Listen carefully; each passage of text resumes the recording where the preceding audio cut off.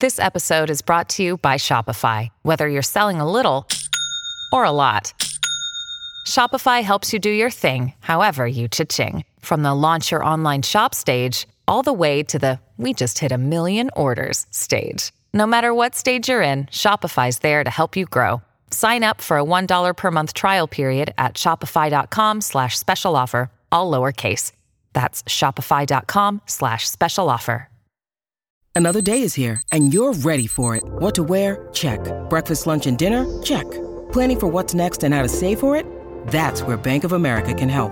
For your financial to-dos, Bank of America has experts ready to help get you closer to your goals. Get started at one of our local financial centers or 24/7 in our mobile banking app. Find a location near you at bankofamerica.com/talktous. What would you like the power to do? Mobile banking requires downloading the app and is only available for select devices. Message and data rates may apply. Bank of America N.A., member FDIC.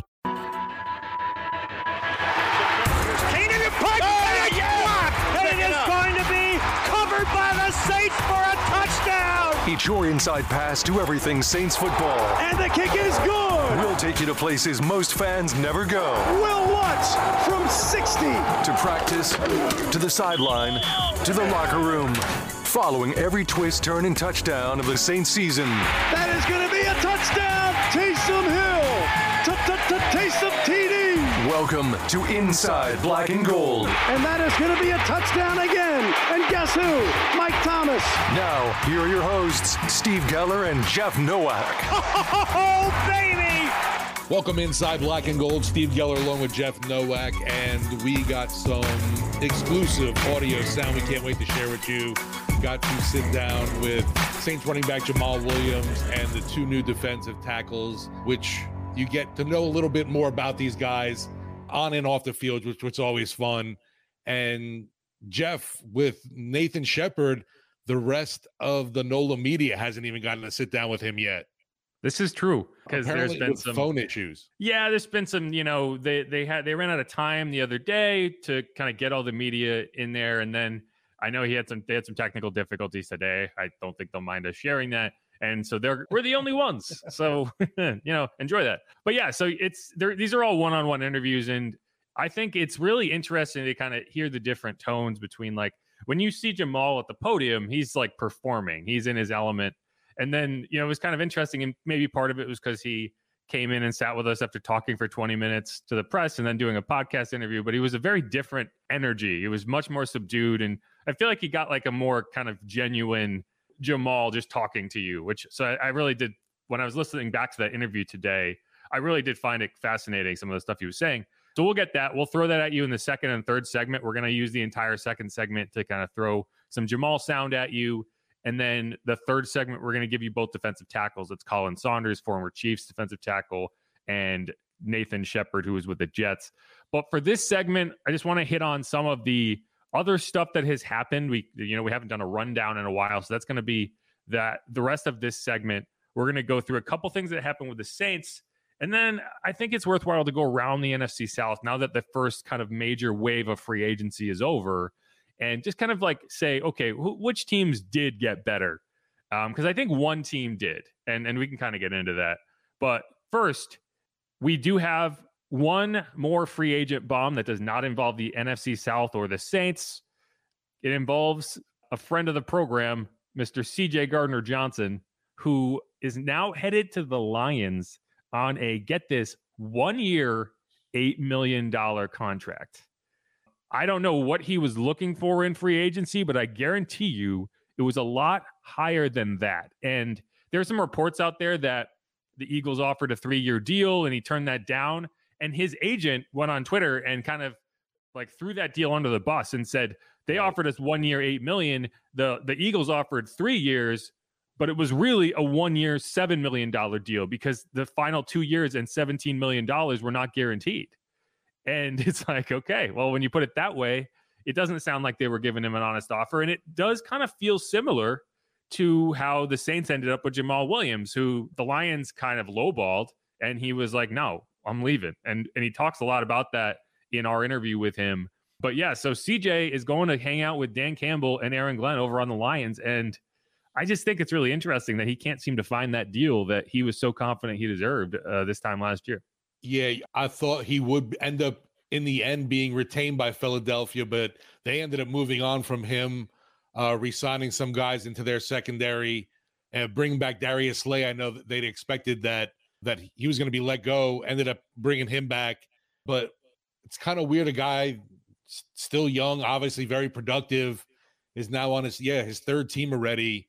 And we saw obviously some of the the negative parts of Gardner Johnson in the locker room on his way out, when you could tell he was just out to get his money. And I don't blame him for that at all, but it seemed to spill into other things onto the field, obviously during training camp, when he was the hold in, not even taking part, but still being there and being a distraction. Yeah, you can't question the talent. I mean, he missed 5 games last year and still led the league in interceptions. I think it was, wasn't there a day he had back-to-back pick sixes on Jameis? I don't know if it was back-to-back, but it was his first throw of the practice. I think it was the first throw in like full team drills on the first day of like full pads. And CJ, took him to the house. I think he threw another pick six, but it was to somebody else. Okay. But yeah, there's no questioning the talent there, but it does make you wonder.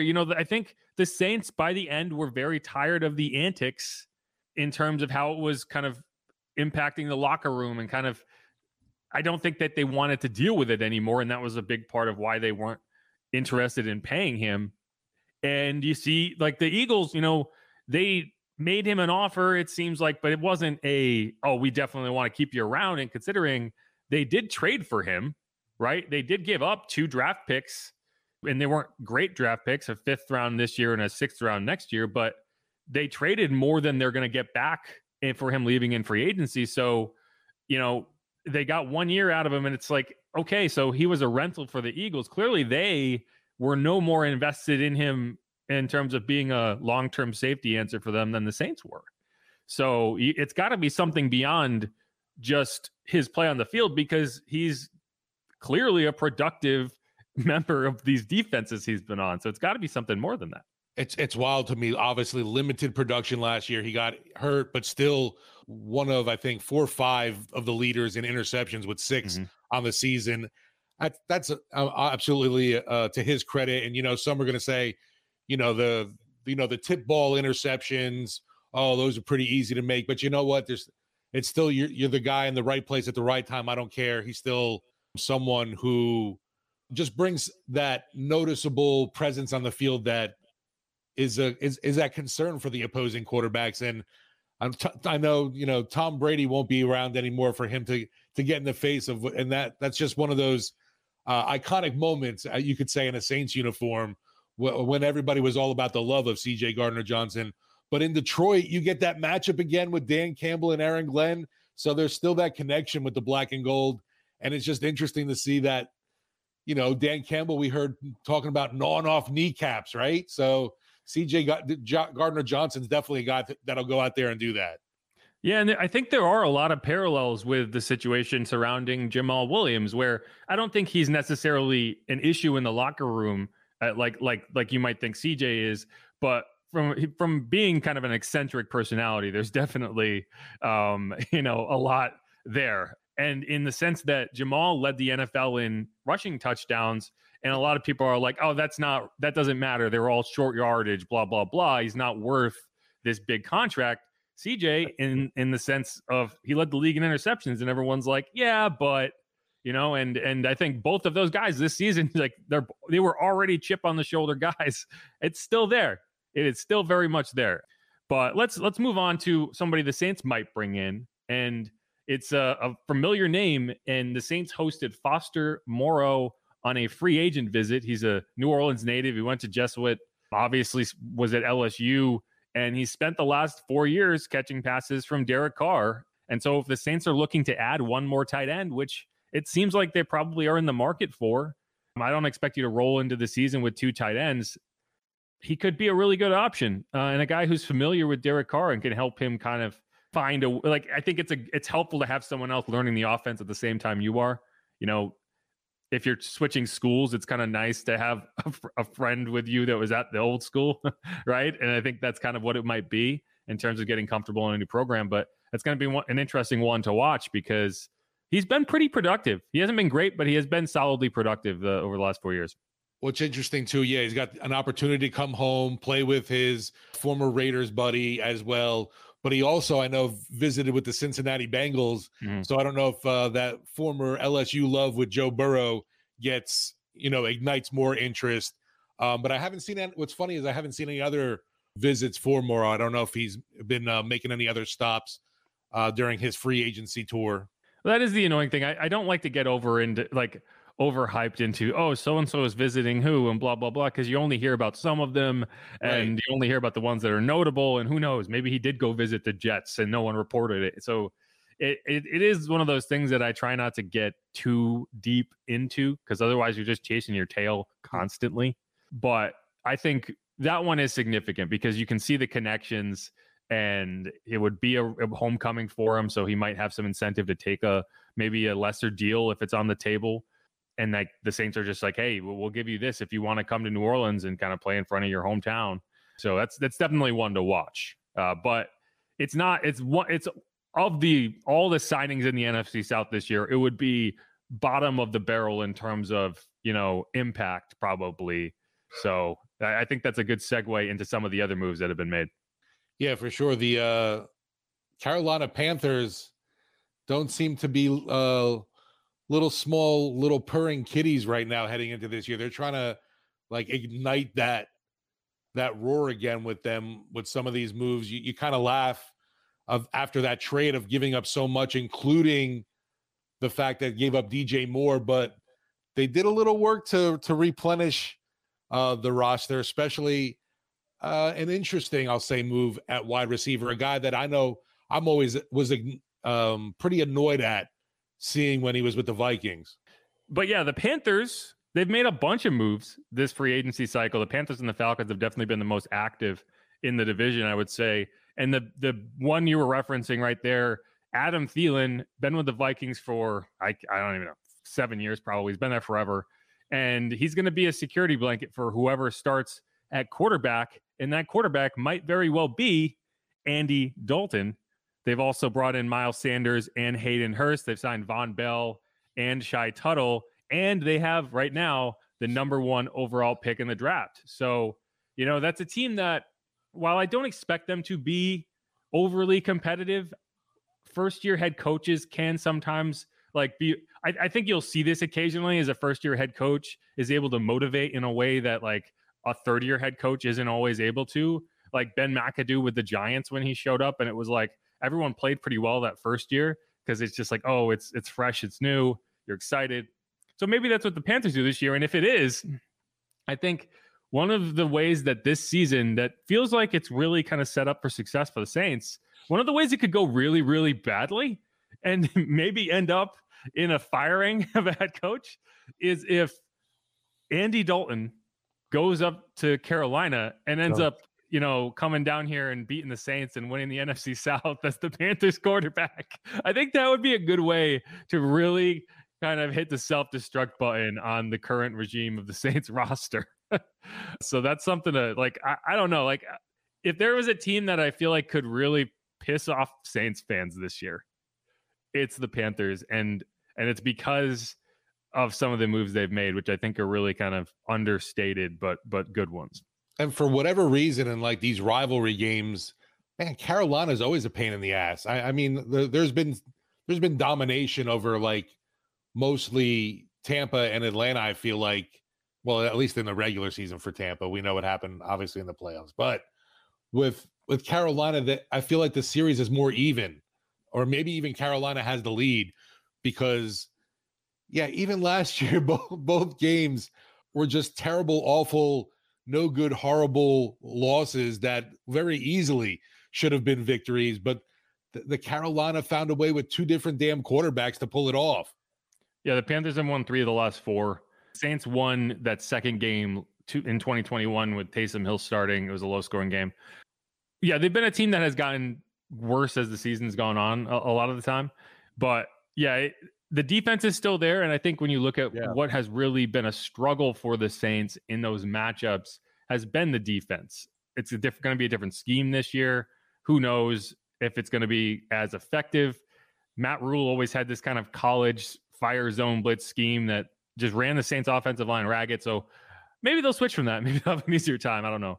But yeah, that's the team that's like, I don't think they've even they haven't spent the most money, but I think they've made the best moves in terms of, I feel like this is a team that could contend now and is built to kind of climb. And I still think trading DJ Moore was a mistake, but if they hit on the quarterback and that quarterback is the next star in the NFL, then it was the right move. So I would much rather be in the Panthers position right now than the Falcons position, if that makes sense.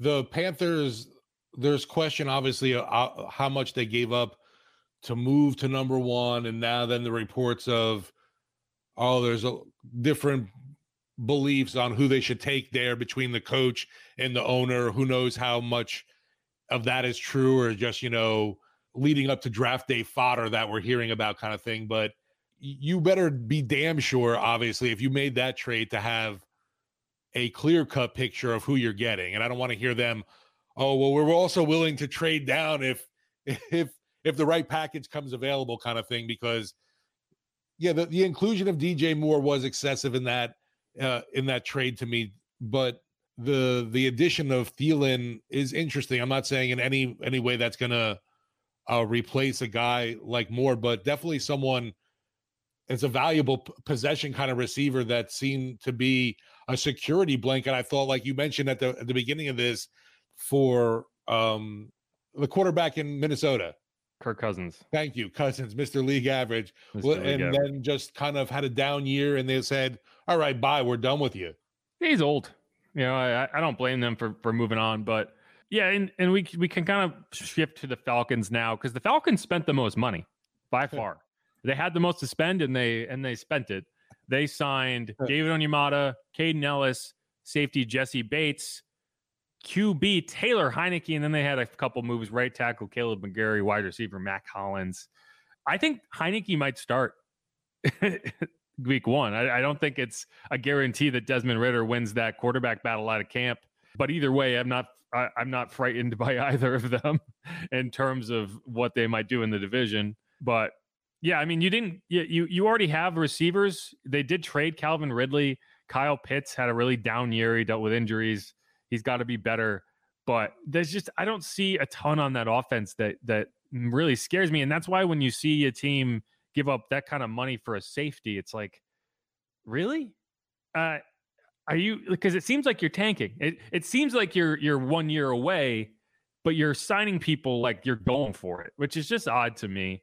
But we'll have to see how they kind of operate this year. It's almost like the GM, Terry Fontenot, said, you know what? Since we got you to come on over here, Ryan Nielsen, we're going to go wild and spend on this defense for you.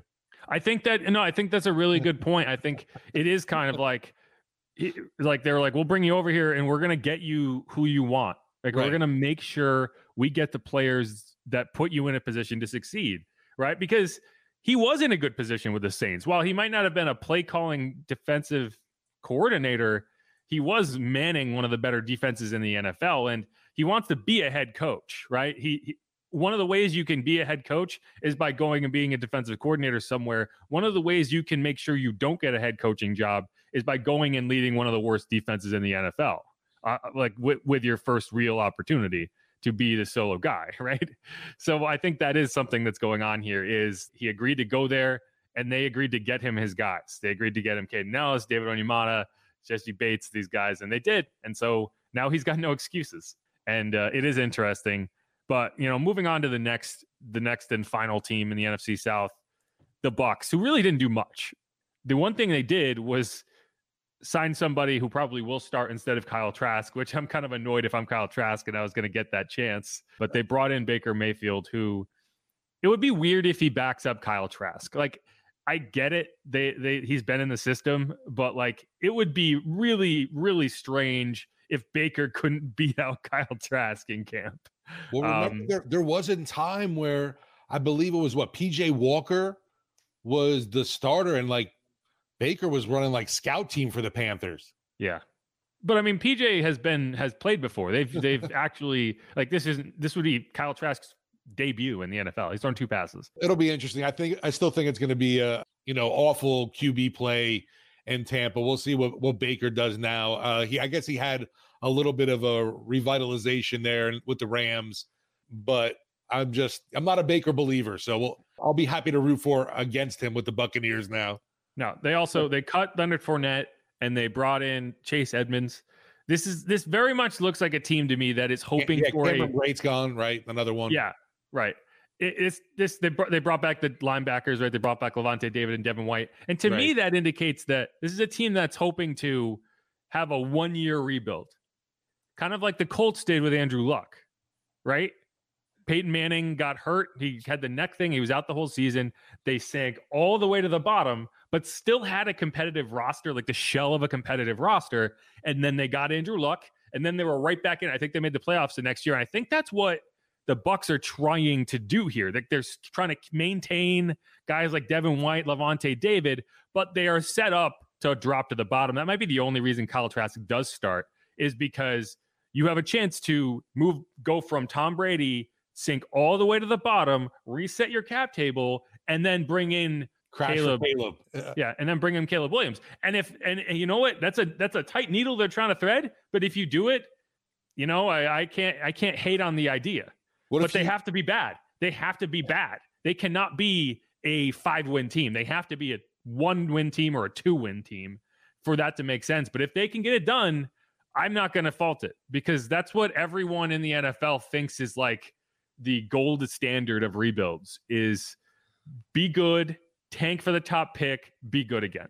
It rarely works, but in this case, with that type of prospect, I think, it's like there was a suck for luck. I don't know what's the term you're going to have for Caleb. Yeah, I can't, like, crashing for Caleb. You can't, that's probably a good one. Crash for Caleb, clunker for I don't know.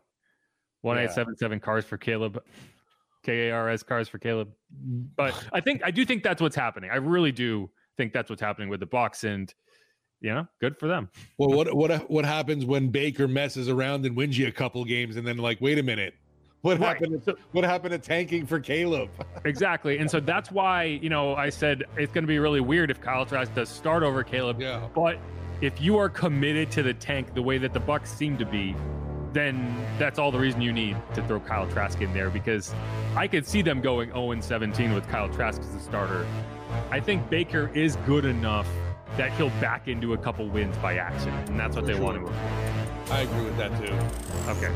That's it. That's our kind of NFC South roundup. We're going to end that segment there. We're going to come back, and we're going to give you a lot of Jamal freaking Williams, who showed up at his press conference with an EV on his head. Steve still doesn't know if that's a dog or a cat, but we're gonna dive in. It's a different Keep universe. It locked on Inside Black and Gold.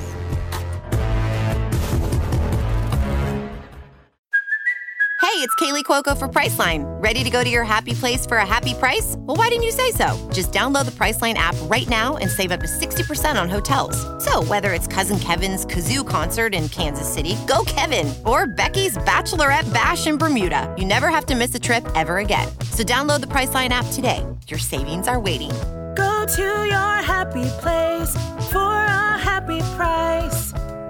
Go to your happy price, Priceline.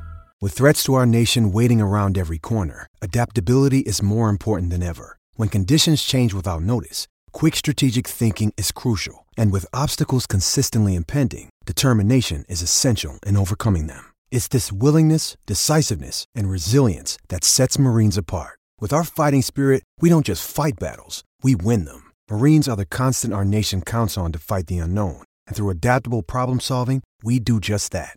Learn more at marines.com.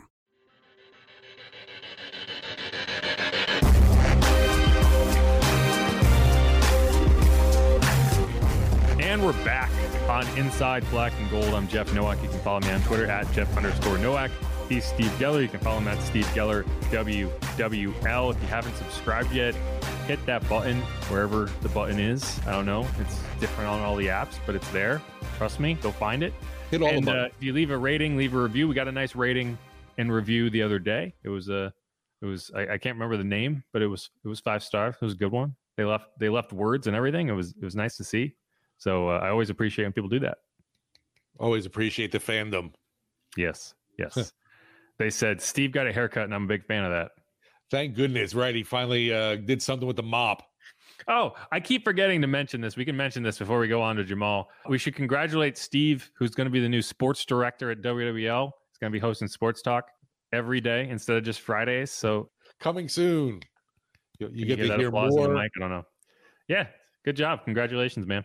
Appreciate it. Thank you, sir. And yeah, still going to be part of obviously this though. This is our like little baby. I feel we're taking wherever.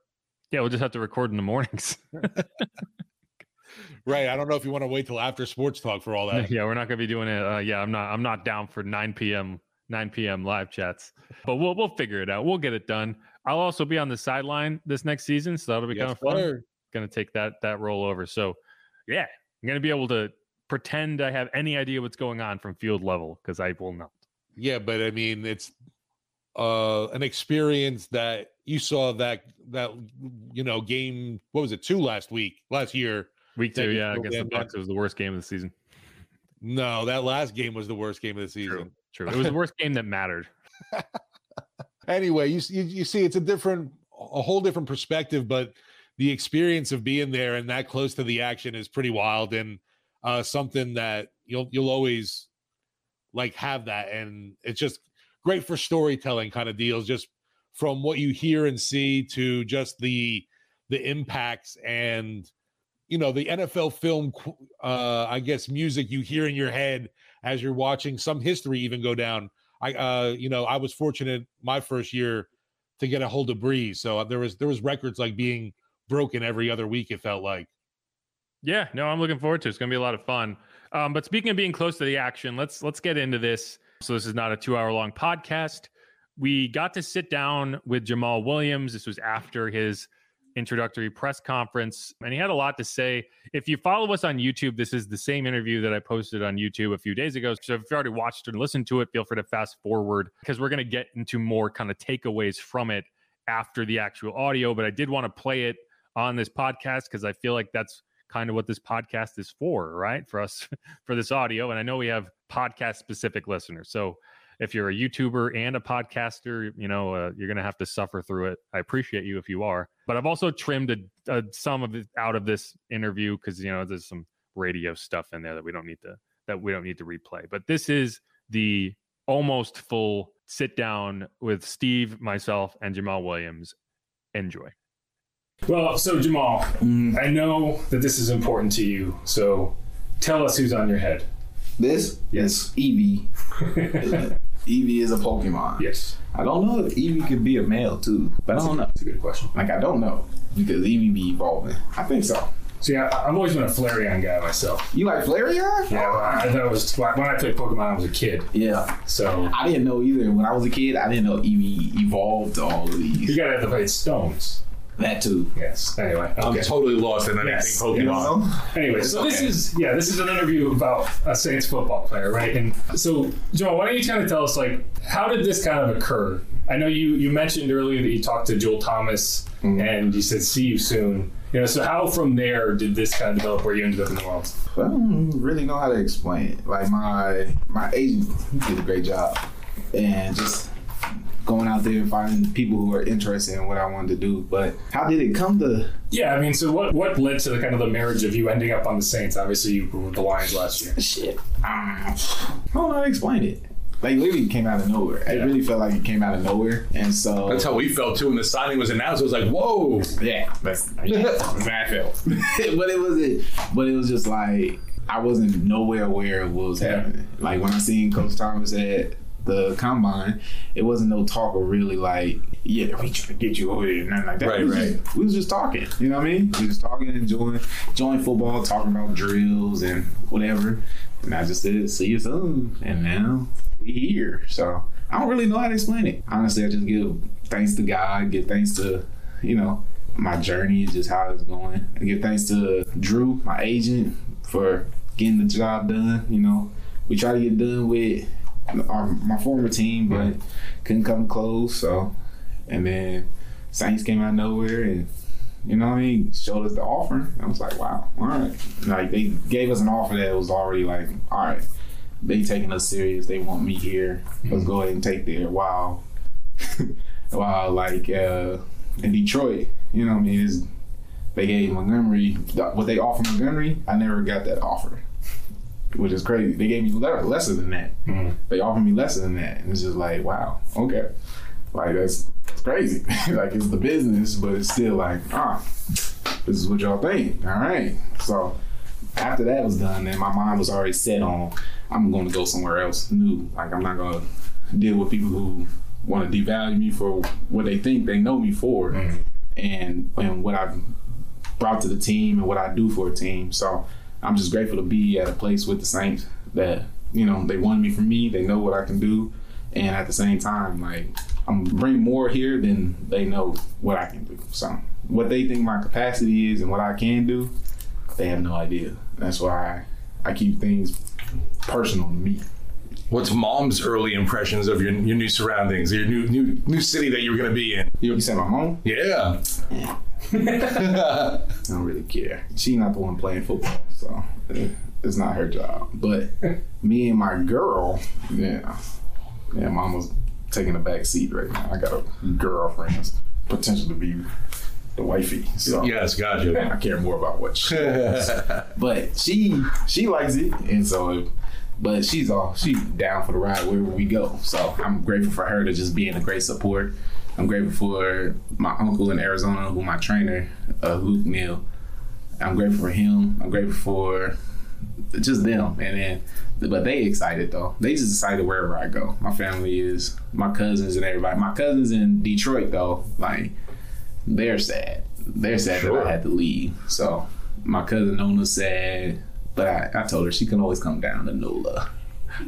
Dang, I hope I'm saying it right. NOLA. You got it. NOLA. Oh, they about to hate me. Please don't hate me. Trust me, with the personality you bring and that energy, the folks are going to love you here. It's the fact that you can tell your passion for the game is just so natural and honest.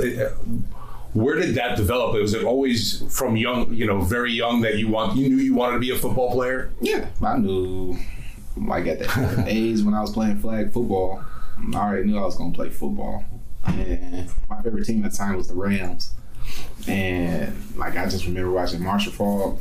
I never really watched Eric Dickerson really play. But yeah, I seen YouTube videos, Eric Dickerson, Marshall Faulk, Steven Jackson's my favorite. Like all the Rams running backs. He's still my favorite. I seen Trey Mason, Cunningham when he was there for a little bit. Todd Gurley when he was there. Like, I watched them all. So I've always been a Rams running back type of person. But my personality has always been the same. Like, I've always been a hard worker. I always knew, like, I asked my mom, like, how do I make it to the NFL? She's like, good grades, work hard, stay out of trouble. Got it. Yeah, that's basically all I did. Good grades, kept working. Like, I remember in high school, like, every weekend, I just start from my house, run like 3 blocks, and then run back every weekend. And then people got used to seeing me do that, waving and say, how you doing? Get that work in? I'm like, yeah. But nobody had to tell me to do that. You know what I mean? I just do it because I wanted to be great. I do things extra just because I feel like there's always going to be somebody trying to work harder than me, And that's just the way of life. It's just keeping yourself motivated. And I feel like I do a great job of just having a self-motivation, being a self-critic of myself all the time, and knowing what I can and can't do, but I know I can do it. It's just all about me mentally, you know what I mean? And not putting those blocks on myself or limits on myself from what I can do. So, and then that's why I don't watch TV and none of this stuff, because when I start hearing people talk about me, I'm like, you never even talked to me in person. You know what I mean? You don't even know who I am. But you think you know me because you watch video or a couple of games? Right. That's nothing. So that's why I feel like this year is going to be even better, because when I tell people I told you so, like, you love to hear that for sure. Yeah, I know. You don't know me. And I take everything, like, I take this for a positive motivation, Yeah. I take this for, all right, y'all think y'all know me, I'm going to show y'all. And I want to be the reason, not the reason, but I want to be part of a team. I'm grateful to be part of a team like the Saints, to be able to show my abilities even more, and just be able to help a team that's already been winning. So I just want to be here and just get some dubs, man. Well, so I know you're a busy guy. We got to let you go before. So you know about NOLA. You know about beignets. NOLA. Yeah. So there's one other thing. It's called a who dat. Yeah, I heard that. Have you practiced that at all? I'm so sorry. But I know the who dat. Yes. Yeah. Can we get a good one? Can we get a Jamal Williams who dat right now? What do you mean? Just to, say it with your chest. Like, who that say they're going to beat them Saints? I got to say it like that. You got it. That's the rules. What, who that? Who that? Who that? Hey, who it's that? One of those words that has multiple meanings, too. Kind of like a forget about it. You say, you can put a who that on anything. Oh, I'm about to start saying who that to everything. I'm going to say it when people knock on my door. Who that? Oh, there you go. Then you're definitely fitting right in. Yeah, my daughter, she do anything bad. Who that? She go like, what do you mean? It was like, hey. Oh, yeah, now I got to teach her new mascot. For sure. Yeah. I'm going to be like, sorry, baby. No more roaring around here. What sound does a saint make? Who that? I found it. Right. Really appreciate you taking Appreciate y'all. Yeah. Thank you. Thank you for the talk, man. Nah, thank y'all. Nice to meet you. I'll see you soon. Definitely. So, yeah, there's Jamal. I did enjoy his his who dat at the end, because after the third one he was like, found it, okay. Yeah, I laughed too that he thought he was all worried about mispronouncing NOLA, and I was like, you got it, man, you got it, no problem. How else would you say it? That's what I asked, but it was like we were kind of pressed for time. It was just like, dude, what exactly do you think you're gonna say? Like, how else? I'm genuinely curious, how else would you pronounce those 4 letters in a row? NOLA. Right. NOLA? Nalo? No, I don't know. No, but yeah, just all around a fun guy. He kind of brings the energy. You feel it as soon as he enters the room, and it's going to be interesting off the field as well as on the field. Obviously, with him and the addition in this Saints backfield, I think that's Kamara's a very similar outgoing kind of personality. I can't even imagine what that corner of the locker room is going to be like if they're next to each other.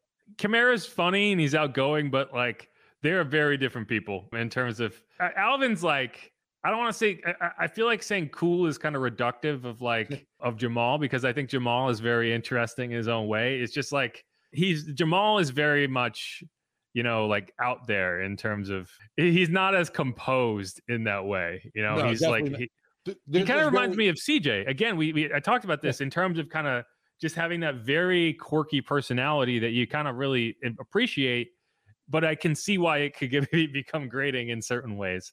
But again, kind of like CJ, you could hear in that interview, he's been told a lot. And he said this during his press conference. He said it to us. It was like, you don't know what I'm capable of.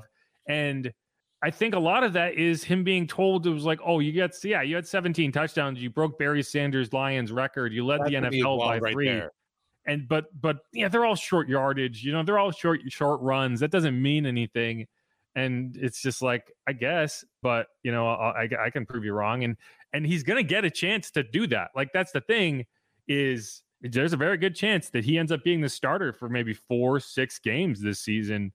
And that's not including any potential injury absences for Alvin. That's just if he gets suspended. So, if he wants to prove people wrong, this is going to be a good place to do it. And I think that's part of the reason he's probably excited to be here, is you are going to get that opportunity. There's no way around it. Yeah, he's been, a part of some nice timeshares. And like you said, there's a good chance, heck, week 1, Kamara's already, missing time, right? Potentially. And he's your lead guy. Obviously, I think we expect the team to still address the running back position still, but I think with the guy who has the experience and, what you mentioned with the Lions last year of breaking Barry Sanders' single season rushing touchdown record is another thing that just blows my mind on how you let this guy out your door when he provides you with team leadership and obviously the production, and is a quote unquote Detroit legend now. I mean, are they mad that he broke the record? Is that why they sent him packing? And it's just funny. You hear that too.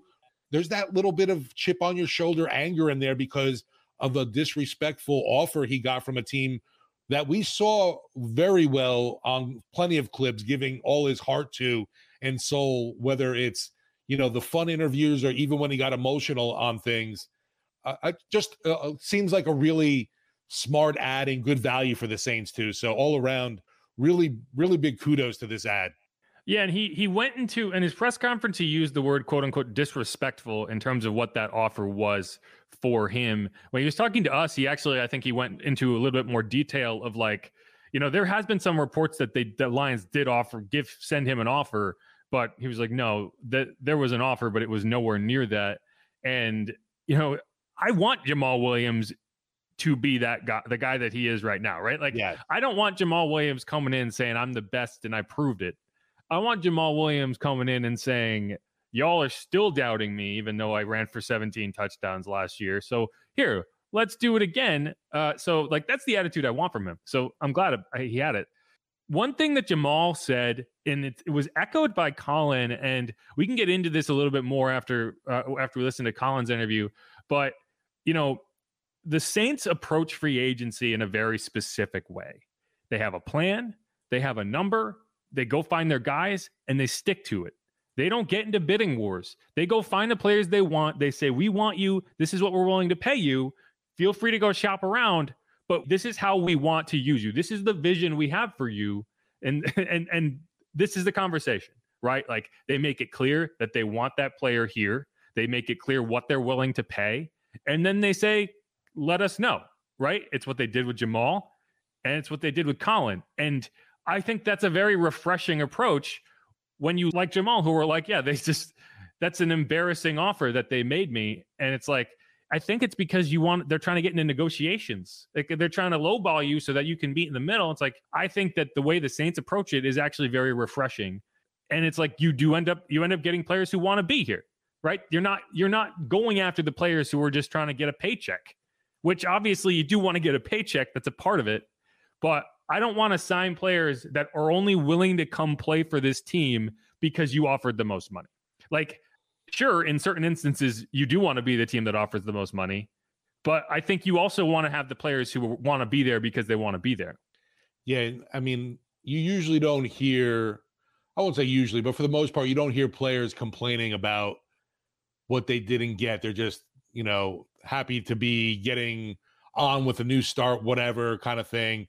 But this definitely stung Jamal Williams because, he even mentioned he didn't get that money that the Lions offered Ty Montgomery. David Montgomery. Sorry, it's Ty Montgomery. Former Saint, sorry. Yeah. If Ty Montgomery got a 3-year, $18 million deal, we'd have to have a conversation. Yeah, he would be pretty pissed off, right?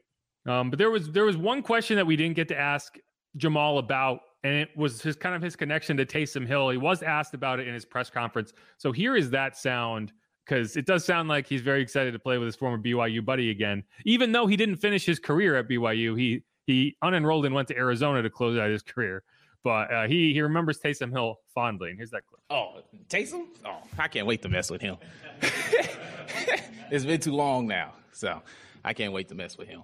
Don't worry, you'll see it. Yeah, it's what's funny too is like there's a video with those two out there from BYU getting interviewed together, and like even then, it's like he's known as the young player Williams, and Taysom's known as the old guys. Like, and they're going back and forth. It's like, yeah, he's 35 and I'm 15 years old, kind of thing. He's saying. Yeah, I mean, well, Taysom is like 5 years older than him in real life, right? Like, that's not an exaggeration. Jamal is one of the few former BYU Cougars who is not like 3 years older than you think he's going to be when you talk about him. He's only 27. And I was kind of surprised because it feels like he's been in the league forever. Like, he was on the Packers for 4 years, been on the Lions for 2 years. So, I mean, he's still got juice in the tank. And I think it's a good time to get him because I think he and Alvin are in very similar situations. And, I don't know how long either of these guys has left in terms of like at their peak, but I think they are both still there right now.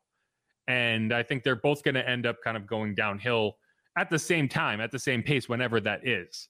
One thing I will say, and it is relative to Taysom as well, is if you are looking at Alvin in fantasy drafts, I mean, he might drop to like the 6th, 7th round, just because you're talking about a guy who could get suspended and probably will get suspended, and B, a guy who might not get 5 goal line carries all season. Oh, forget it, right? Because you were already getting vultured by Taysom. And now, whether you want to consider Jamal Williams as more than a goal line back, just in general, he's still a premier goal line back. Like, you do have that, and you are going to use that. So, like, he's going to get the carries at the 1 yard line, at the 2 yard line. Like, Alvin, in terms of being a running back, he's only going to be able to score from, 10 yards, 15 yards out. And, like, that's just, when you're talking about a fantasy running back, that's not a great scenario. In real life, it's a fantastic pairing. In real life, that pairing is perfect because you don't have to hammer Alvin Kamara between the tackles, and you still have someone who's elite at it. And then you can use Alvin at what he does best. Like, in a full PPR league, he might have a little more value in that sense. And in just the fact that the Saints will be better for it, great.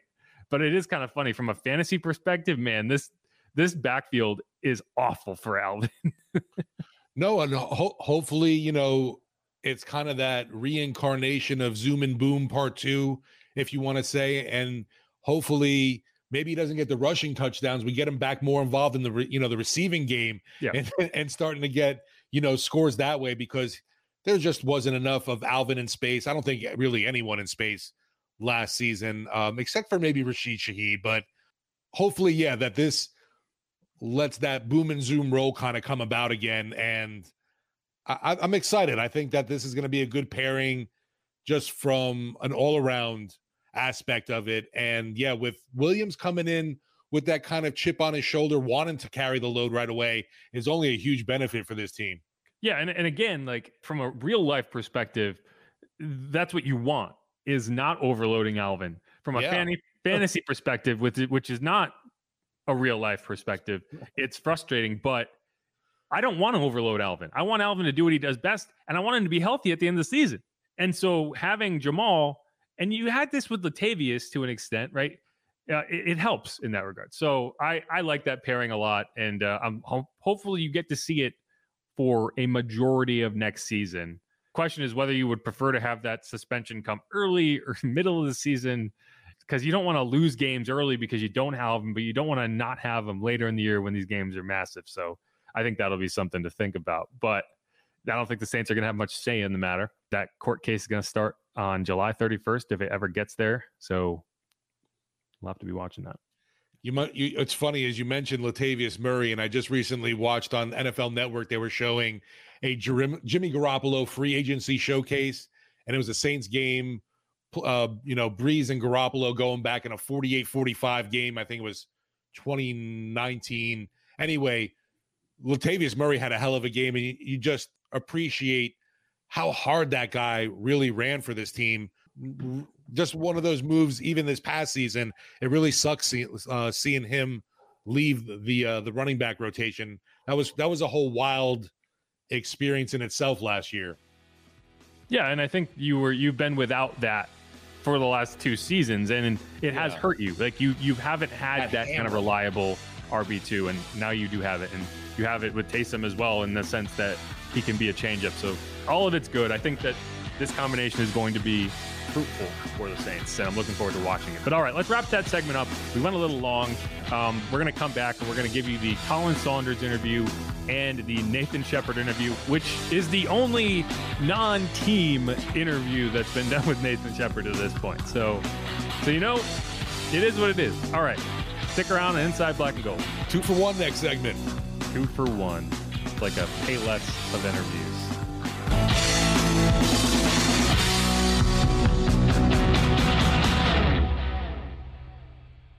Mother's Day is around the corner. Find the perfect gift for the mom in your life with a stunning piece of jewelry from Blue Nile. From timeless pearls to dazzling gemstones, Blue Nile has something she'll adore. Need it fast? Most items can ship overnight. Plus, enjoy guaranteed free shipping and returns. Don't miss our special Mother's Day deals. Save big on the season's most beautiful trends. For a limited time, get up to 50% off by going to BlueNile.com. That's BlueNile.com. When you need mealtime inspiration, it's worth shopping Kroger, where you'll find over 30,000 mouth-watering choices that excite your inner foodie. And no matter what tasty choice you make, you'll enjoy our everyday low prices, plus extra ways to save, like digital coupons worth over $600 each week. You can also save up to $1 off per gallon at the pump with fuel points. More savings and more inspiring flavors make shopping Kroger worth it every time. Kroger, fresh for everyone. Fuel restrictions apply.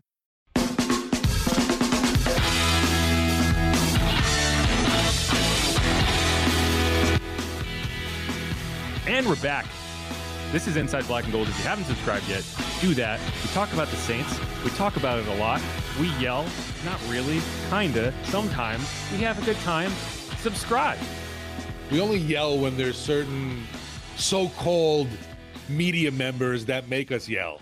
I only yell because Nick Wright's a douche.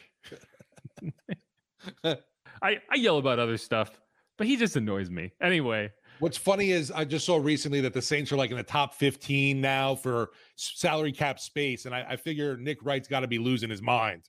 He just like, it's like, I heard an interview. He did a podcast recently where he was like, they were talking about the salary cap. And he was like, oh, I can't believe they accused me of not understanding the salary cap. And the guy asked him like, well, why do you consider yourself to be an expert on the salary cap? And he was just like, oh, I mean, me? Oh, he didn't have a reason. He just kind of was like, no, that's exactly exactly.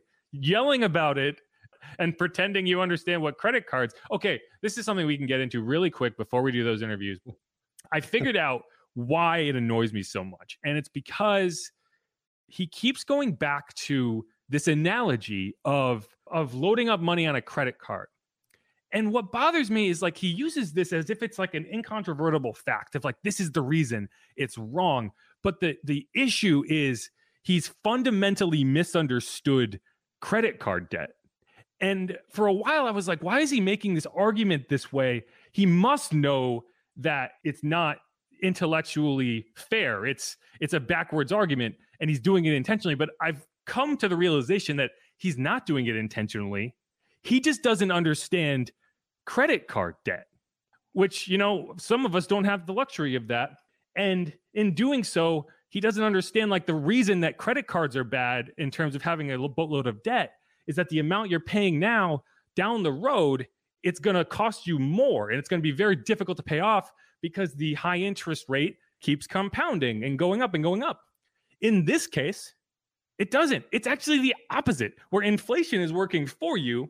And so if you move 10% of your salary cap into the year 2025, the salary cap will be higher then. So 10% of the salary cap now is going to be a lower number. So in doing that, you have effectively lessened the amount that you're going to pay relative to how much money is worth. So it's more like, if you use the analogy, it's more like what most self-made, quote unquote, self-made successful people will tell you is they got, you know, just a small loan from their parents to get started. And they never had to pay back any interest on that because you wouldn't say no to that, right? Like it makes sense because you can pay it back down the road at a time when it is more amenable to you, right? And if you desperately want to stay with the credit card analogy, you can say, yes, it's like a credit card with a negative interest rate because by the time you have to pay it back, that amount of money will not mean as much as it does now. And if you were a human and a bank came to you and said, here is a credit card. Your interest rate is negative 0.05%. If you spend $100 today, in 6 years, that will be relatively worth $95, and you will have saved money on this transaction. Would you not use that credit card?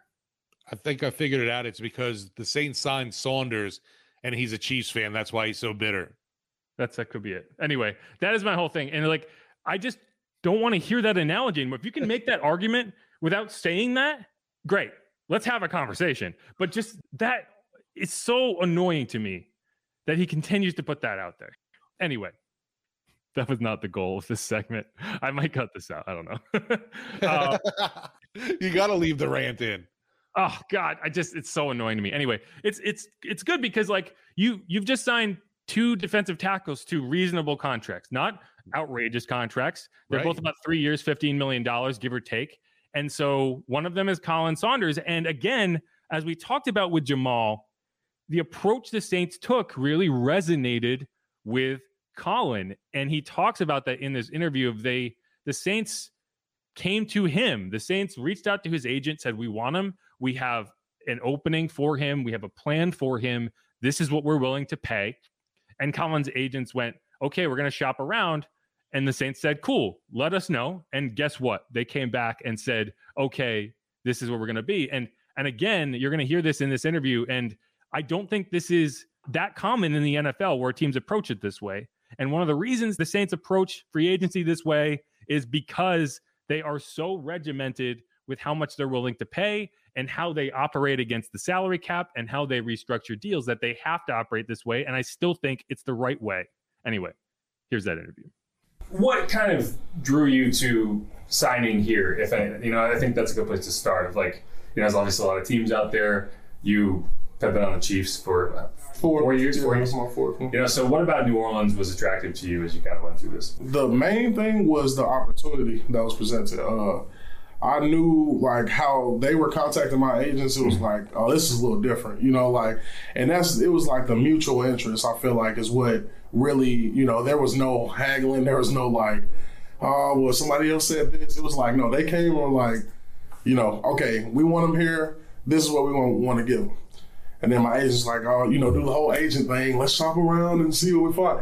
And they went around, and then the Saints came back like, all right, what'd you find? We want them here, you know what I mean? So once they told me that, I was like, all right, well, we don't even got to shop around no more. Because that, obviously you can look for a higher dollar amount. You can look for a higher contract. But that just want, that desire that they have for me and, how they got plans for me and stuff like that, man, that's just, I'm a humble guy, and stuff like that I take into account. I take to heart. So, how they were contacting my agents and telling me about the future and just their plans for me and stuff like that. Yeah, it was an easy decision. I saw when the news came out, obviously, Patrick Mahomes tweets out that he's going to miss you, especially those locker room basketball games. I don't know if you've gotten obviously the full tour yet, but the locker room here, you're not going to have to worry. There's definitely the net set up. They were actually building one during the season this past year. They must have knew I was coming. Absolutely. So just how do you think it's going to be integrating into a new locker room after your first 4 years in Kansas City? Man, listen, that's my specialty. Okay.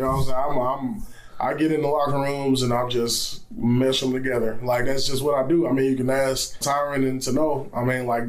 And Dan. I keep forgetting Dan. But yeah, that's what I do. I'm a naturally just goofy, just kicking it, chilling.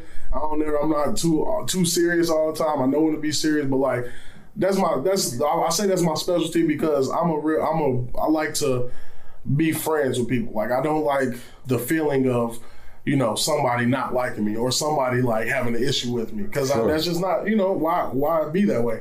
I don't want to take years off my life being stressed about something.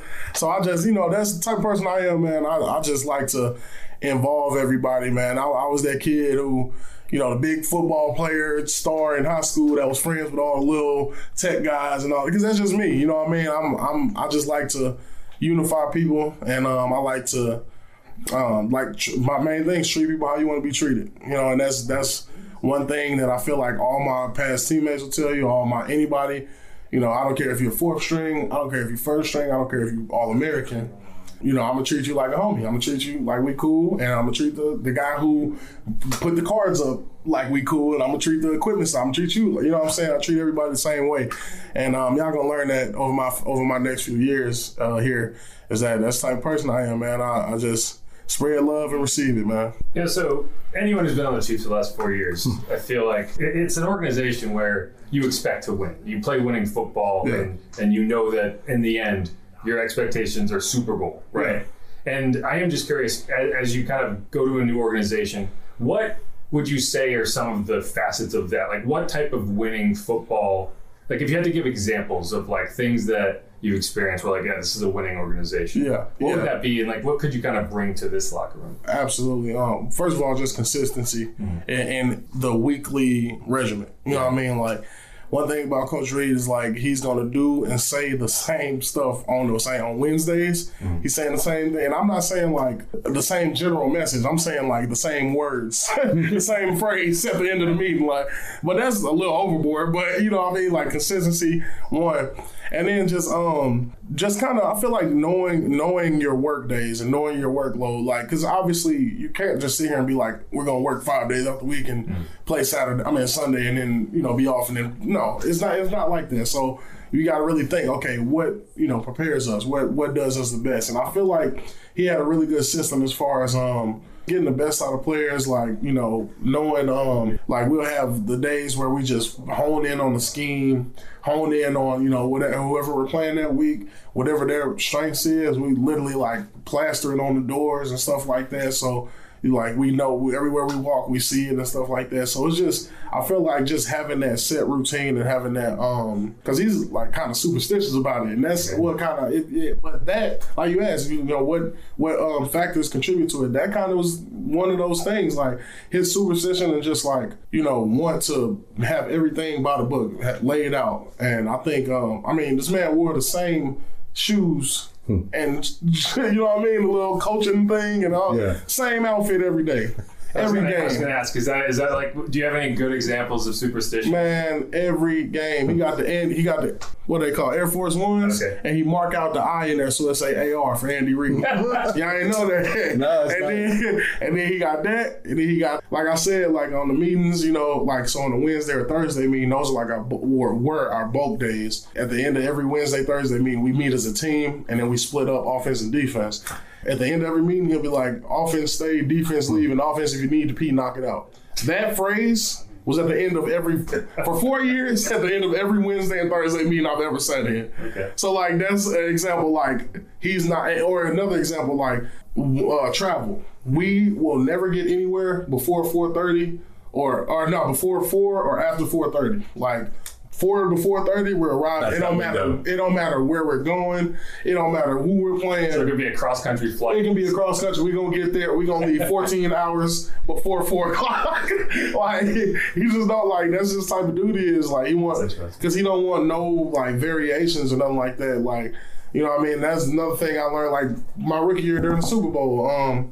Guys are out there, the 49ers, their curfew all the way until, like, Friday was like 1 a.m. Coach Reed was like, nah, we 11 every night, just like we normally are. You know what I'm saying? Like, it's just stuff like that. He just, he kind of sticks with, and I feel like that kind of contributes, because it's like when you come into camp and you come into whatever, like, you know what's going to happen. Unless you're a rookie, you don't know. But like, every year after my rookie year, I knew exactly what to expect. Right, and if you're a rookie, you're going to learn. Exactly. and if you're a rookie, you going to force-fed learn. Yeah.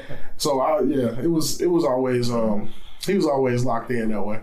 Colin, definitely appreciate the time. Congrats on another Super Bowl, and look forward to talking to you more. Absolutely, man. One more question for you. Okay.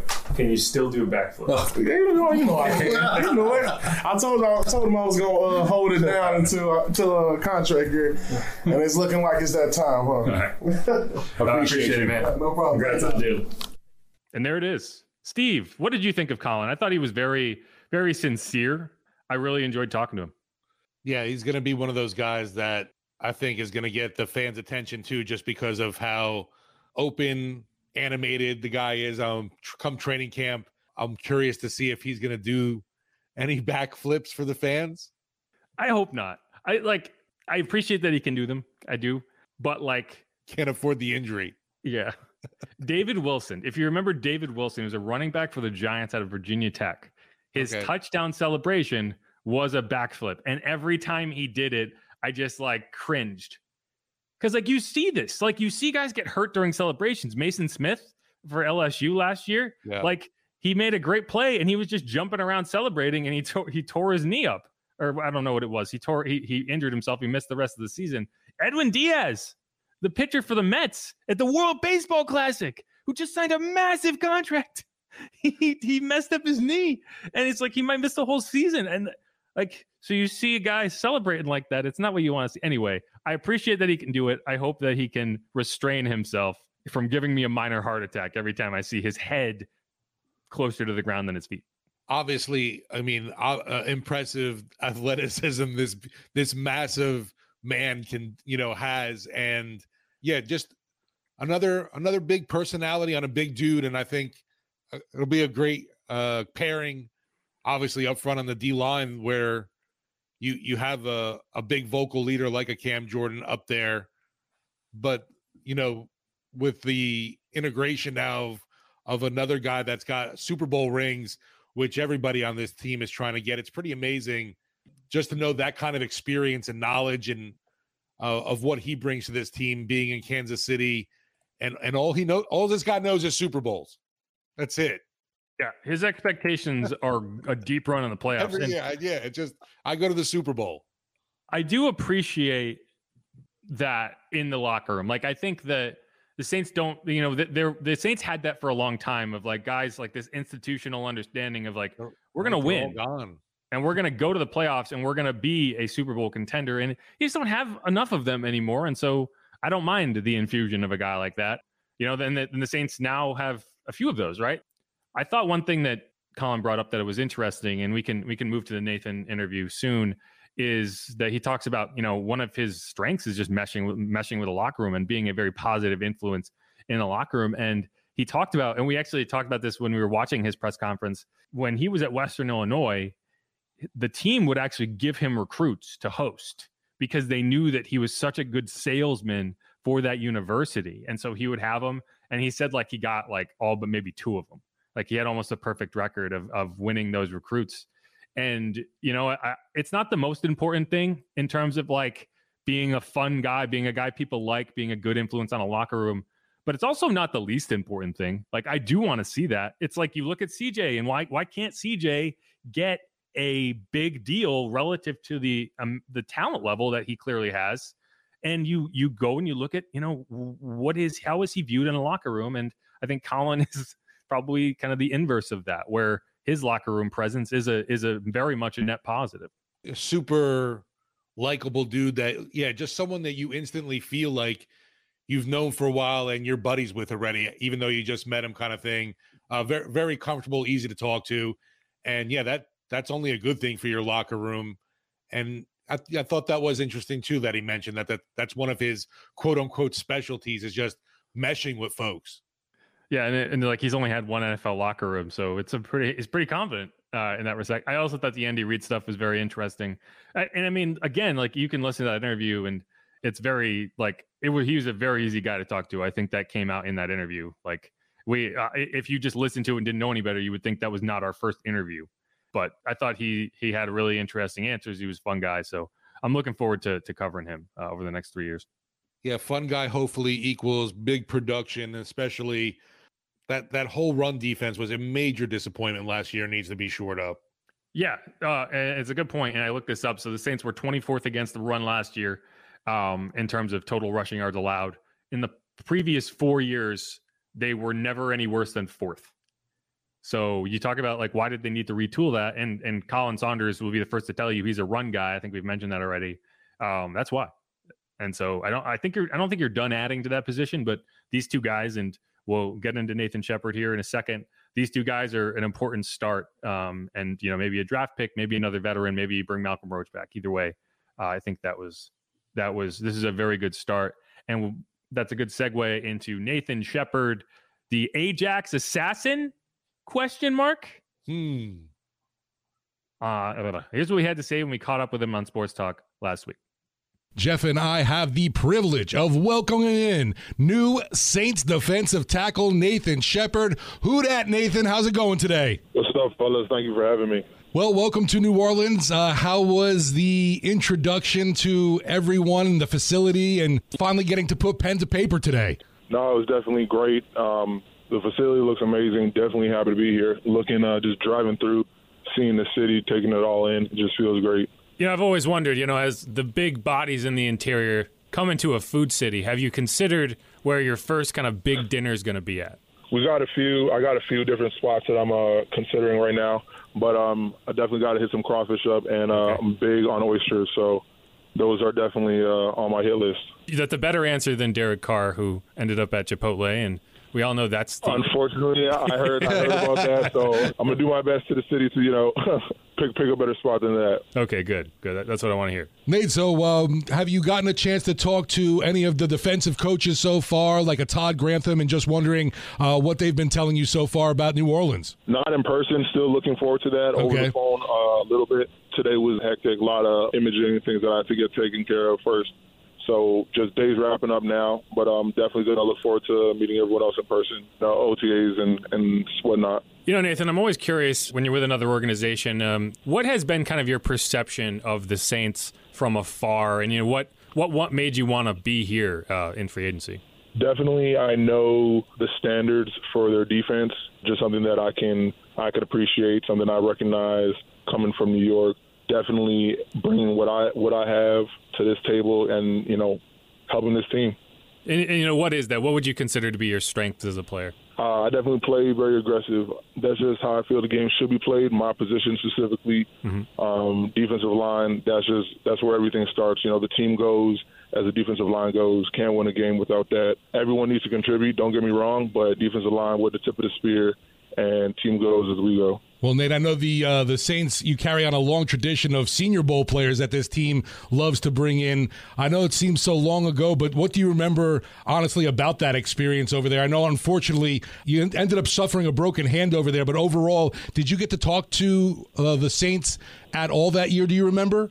There were several teams. I do believe we were able to talk with the Saints a little bit, but from Senior Bowl to here, wow, that was such a long time ago. I think my favorite part about that, though, was being able to go against D1 talent. Again, being a D2 player, sometimes there's a little asterisk next to that, but being able to go to the Senior Bowl, put my hat in with everyone else, and, just eliminate that. And obviously, you come from actually, help me out. How do you pronounce is it Ajax? So Toronto, Ontario. Okay. Ajax is like a suburb of Toronto. Okay. Yeah. Well, it's interesting to me because, David Onyemata left town, and he always had the best nickname, in my opinion, which was the Manitoba Mauler. Oh, okay, yeah. And so, if we got to figure something out here, I'm thinking the Ajax Assassin. How does that sound to you? You know what? If it sticks, it sticks. All right. But, just kind of generally speaking, obviously you came out of D2. Is there kind of like a mantle? There's all these kind of big-time program players coming out, and is there almost like a point of pride, a chip on your shoulder, coming from the humble beginnings? I think it was Fort Hays, if I'm remembering that correctly. As you kind of make it work in the NFL, whereas you see these guys, it's like Ohio State, Tennessee, and it's like, okay, I want to prove that this is what you can do from the level that I came from. I mean, for me, look, I understand everyone has their own story. I just understood this is my process, this is my path. It made me everything I've gone through, everything I've been through, has brought me to this point here. So the way I look at it, there's nothing wrong whatsoever. At the end of the day, the point of college is just to get your foot in the door, and then what you do from that is up to you. Really appreciate the time. Best of luck here, Nathan Shepard. I'll be talking to you soon, and definitely OTAs, training camp, all that'll be just around the corner, and look forward to talk to you more. Thanks for the time. Absolutely. Thank you guys for having me. Until next time. Appreciate it. For sure. Go Saints. Man. Who dat? There it is. Steve, what were your first impressions of Mr. Shepard? Definitely not as he's definitely not a guy that has as many words to say as our previous two interviews, but still someone obviously that sounds elated to be here. I just think it's, different personalities you end up dealing with, and, being in the room with the other two interviews, plus just getting to talk to him on the phone, there's definitely a different atmosphere, a different take on the whole interview it takes on. Yeah, I think you were trying to say a man of fewer words. It couldn't come out. So I was like, I think this is where he's going. It's fine. There is a different vibe, and I think you can tell when listening to these interviews, like when you're sitting in a room with a dude and you kind of look him in the eye and you're not live on the radio. I think you can get a little bit more open with some of the answers, and especially a first-time interview. It's not this guy knew us from nothing. Right. And so I'm not going to judge him based on that interview in terms of like his personality. He wasn't as talkative, and that's fine. He had a long day, like he was there for a long time. But you asked him about the Senior Bowl, and it might seem like a random question, but it's not, because if you look at all 6 of the defensive linemen on the Saints roster, all 6 were at the Senior Bowl. That's Cam Jordan in 2011, Tano Passanio in 2017, Nathan Shepard in 2018, Carl Granderson in 2019, Colin Saunders in 2019, and Peyton Turner in 2021. Like, it is a showcase that the Saints use significantly to mine defensive line talent. Marcus Davenport was also a Senior Bowl guy. The other 2 that left were not. David Onyemata and Chai Tuttle were not Senior Bowl guys, which surprised me. I thought David Onyemata just seems like he would have been a Senior Bowl guy. But yeah, so like it's you see this often is the Saints clearly leave Mobile with very high grades on certain players, and then they become free agents, just like Tano Passanio, and the Saints make a point to bring them in. And I think that's what you have here in Nathan and Colin. Yeah, and what's really interesting, it's like the such close proximity of where we are in Louisiana to the Biloxi, that atmosphere there at the Senior Bowl. And yeah, every year it just seems to be a major breeding ground. It doesn't seem to be. It is a major breeding ground of Saints future talent, whether it's a great point. If it is the draft or later on in free agency, when these guys, maybe they weren't able to take, do become available, you end up bringing them in. Yeah, great advertisement for Jim Nagy and the guys over there. Right, and so Tano was a 2nd-round pick. The Saints probably just didn't have that high of a grade on him. These 2 guys with 3rd-round picks, maybe the Saints didn't have that high of a grade on him, and so they went elsewhere. But you see down the road, they become free agents. And it's interesting because you look at, the Saints could probably serve to add a defensive tackle in the draft. And if you are not looking closely at the list of defensive tackles and defensive ends that were at the Senior Bowl this year, you're doing it wrong, because it's very, very clear that is an important part of the process in terms of just getting to know players and feeling comfortable with them.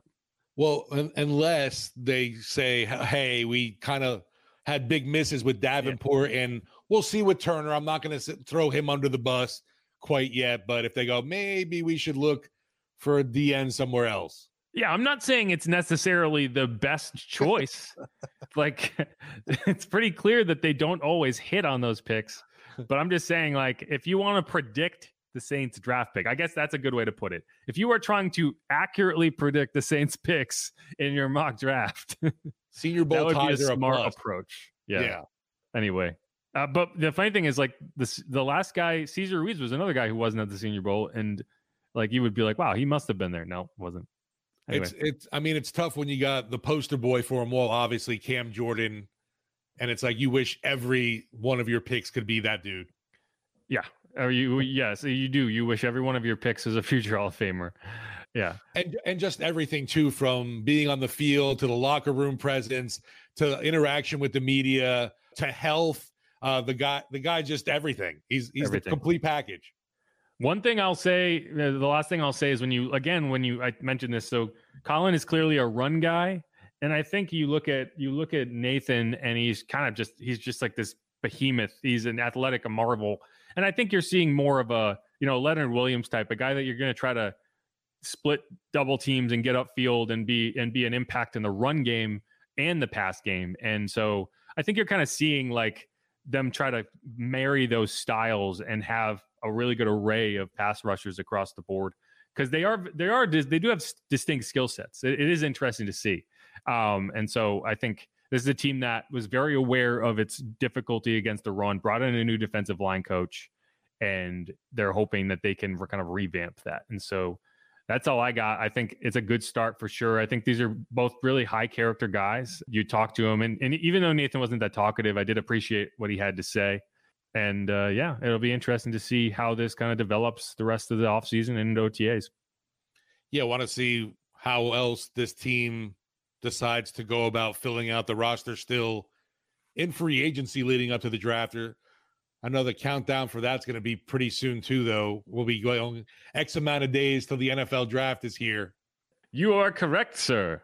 Yeah, I think that's probably a good indicator that our next podcast will be Mock Draft 2.0, the post free agency mock draft, unless crazy stuff happens, in which case it won't be. No, I think after we've pretty much gone through that big first wave of free agency, And I would say now makes a more logical time to hit a mock draft. Maybe even your first one right now. The ones we did before free agency hit, you can toss those totally out the window. I think it's a baseline, right? You kind of like, you're making the determination of like, okay, what do we think they need now? Right. Things have changed a little bit. What do we think they need now? Like, they're not as desperate for defensive tackle now as they were then. So top of the draft orders changed a little. For sure. Yeah. The way the quarterbacks come off the board has probably changed, so yeah, it'll be a good one. So keep it locked for that. That'll be on Friday. But thanks everyone for listening. I've enjoyed this episode.